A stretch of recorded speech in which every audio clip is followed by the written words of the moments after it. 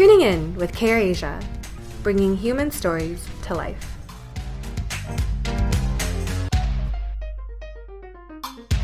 Hey everyone, this is Joanna from the Oasis team, and welcome to another episode of Tuning In.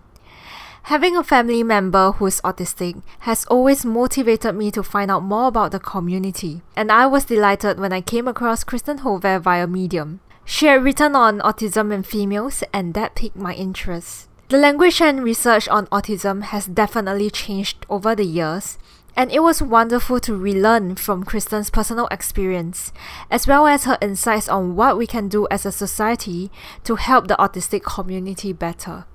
Hi, Kristen. Thank you for joining us on this podcast. So I was reading on your Medium article. So that was how I found you initially when you were, speaking about autism.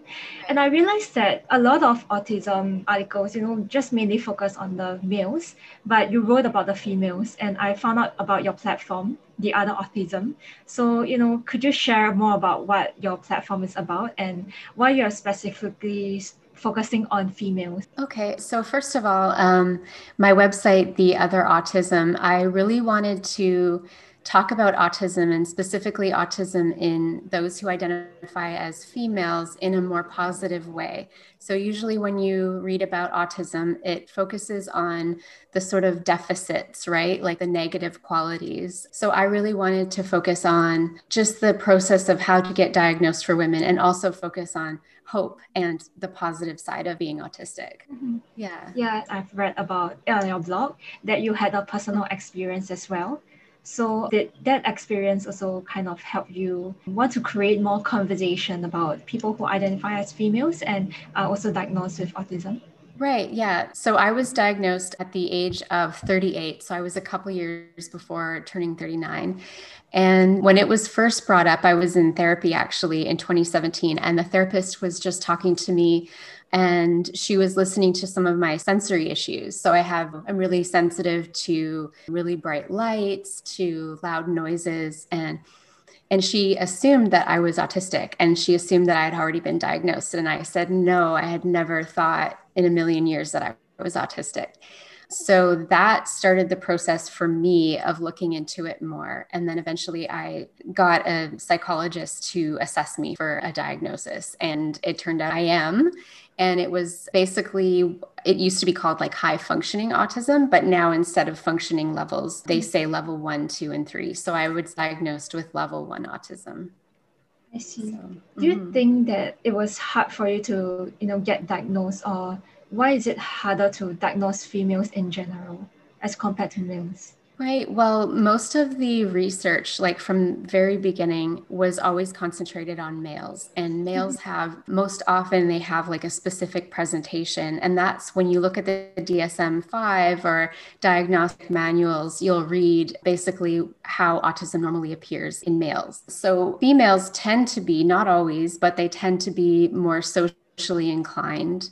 They tend to have fewer sort of repetitive actions that they do, or the repetitive actions that they do are more socially acceptable, like maybe playing with a pen or jewelry or biting their lips or their nails, right? So they tend to be diagnosed with other things. Like if they are diagnosed, they're depressed or they're anxious or they have OCD or some kind of trauma disorder, right? So very often a psychologist won't recognize it in a girl, let's say, and they'll just explain it away and she'll go under the radar for many years until adulthood. And it's starting to be more recognized and it's starting to be introduced to clinicians when they're going through their training, but we still have a long way to go. So that's another reason why I wanted to do my website, is to everyone who might be interested. Yeah, I would think so as well. So I think it was something that I didn't think about as well. So in that sense of, because there's not much research that's done on it, so generally when you have a diagnosis, like diagnosed with depression, I would think that might cause a bit of low confidence and stuff like that. So being autistic or being misdiagnosed or? So yeah, being misdiagnosed. Right. Well, often those diagnoses often do appear in females who are autistic.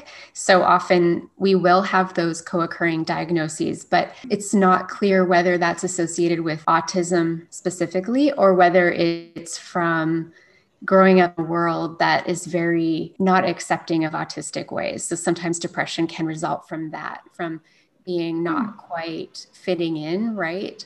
Because even growing up, like I always had friends. So I know that I'm a little autistic people who really struggle socially, but I always managed to have a few really close friends. But at the same time, especially like once I hit high school, I really felt that I was different. There was something different about me. Like I was more emotional. I was more intense about things. I would think about things more deeply, and people, they often made comments about it, like teased me and, made little comments here and there about, oh, you're so intense, or you're so, just crazy, or whatever they would say to me, so. I see. Yeah. Do you think it would have affected your daily life pre-diagnosis and after that as well? Like, was there a huge change, or were you able to accept yourself better in the sense?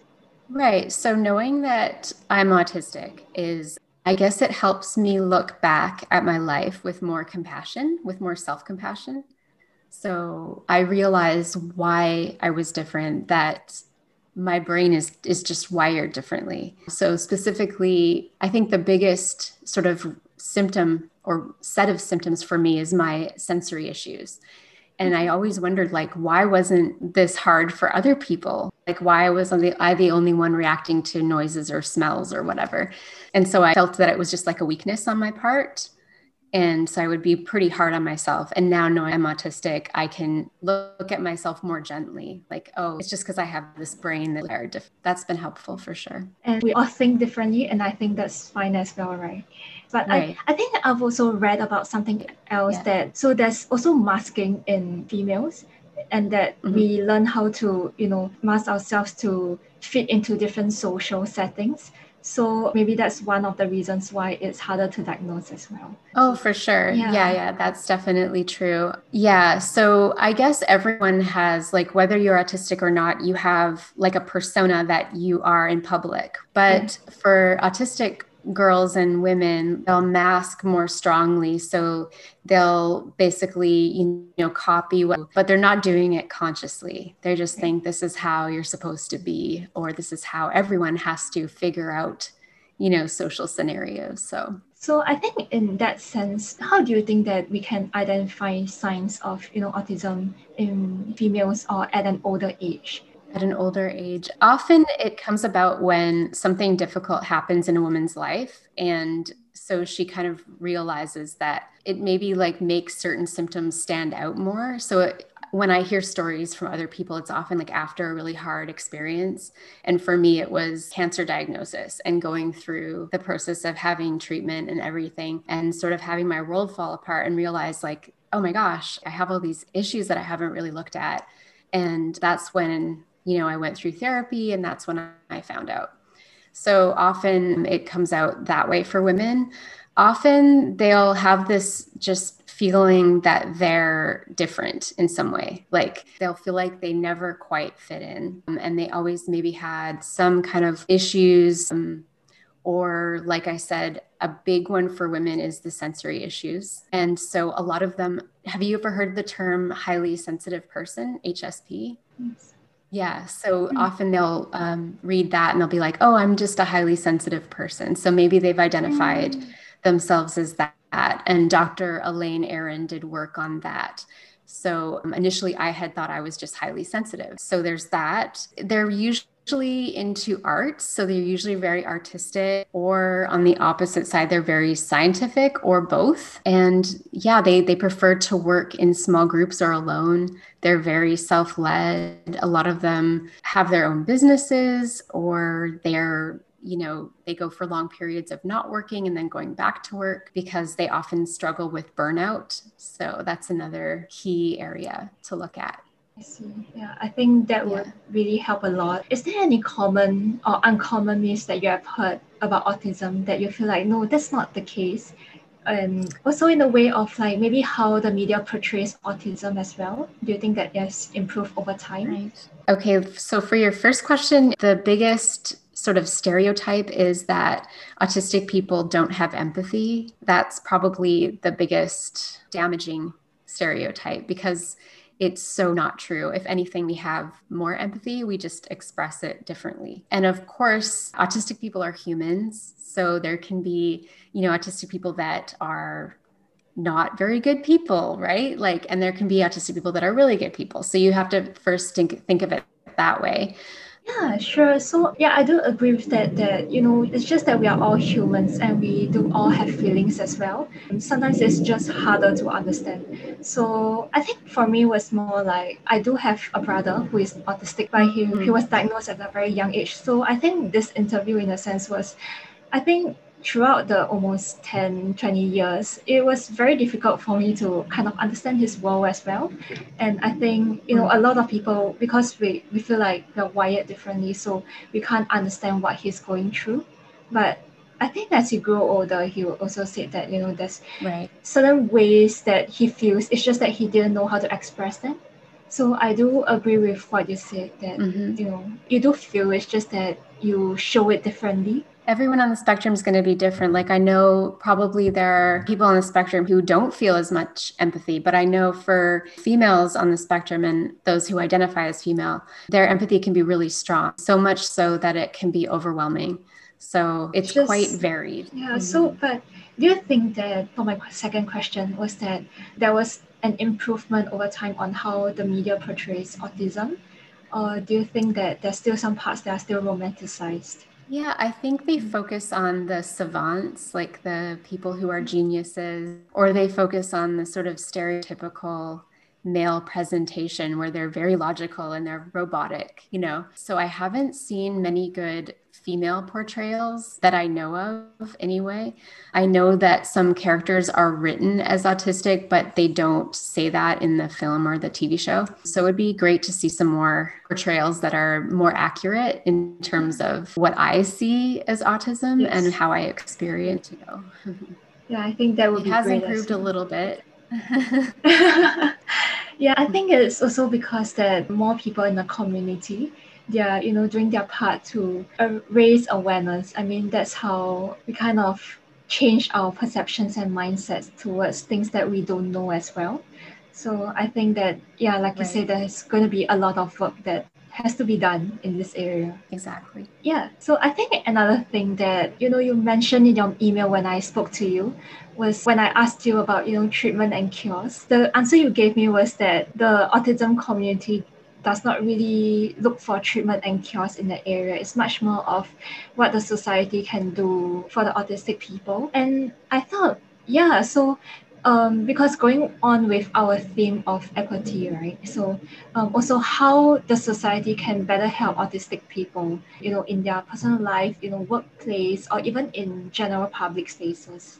In general public spaces, just pay attention to the lighting and actually have autistic people help with maybe the design. I know that I've seen some therapists who ask autistic people to visit where they do business and therapy and ask them like for their input, like in terms of the colors and the furniture and the lighting. So have someone come in that's autistic, that's an advocate or we're working in that area and have help and ask them if there's anything that they can do to make their work easier. So whether it's working in a more quiet space or working from home, like with COVID, it's actually been beneficial for a lot of people on the spectrum to be working from home now. So yeah, definitely allowing them to have a say, I guess, is.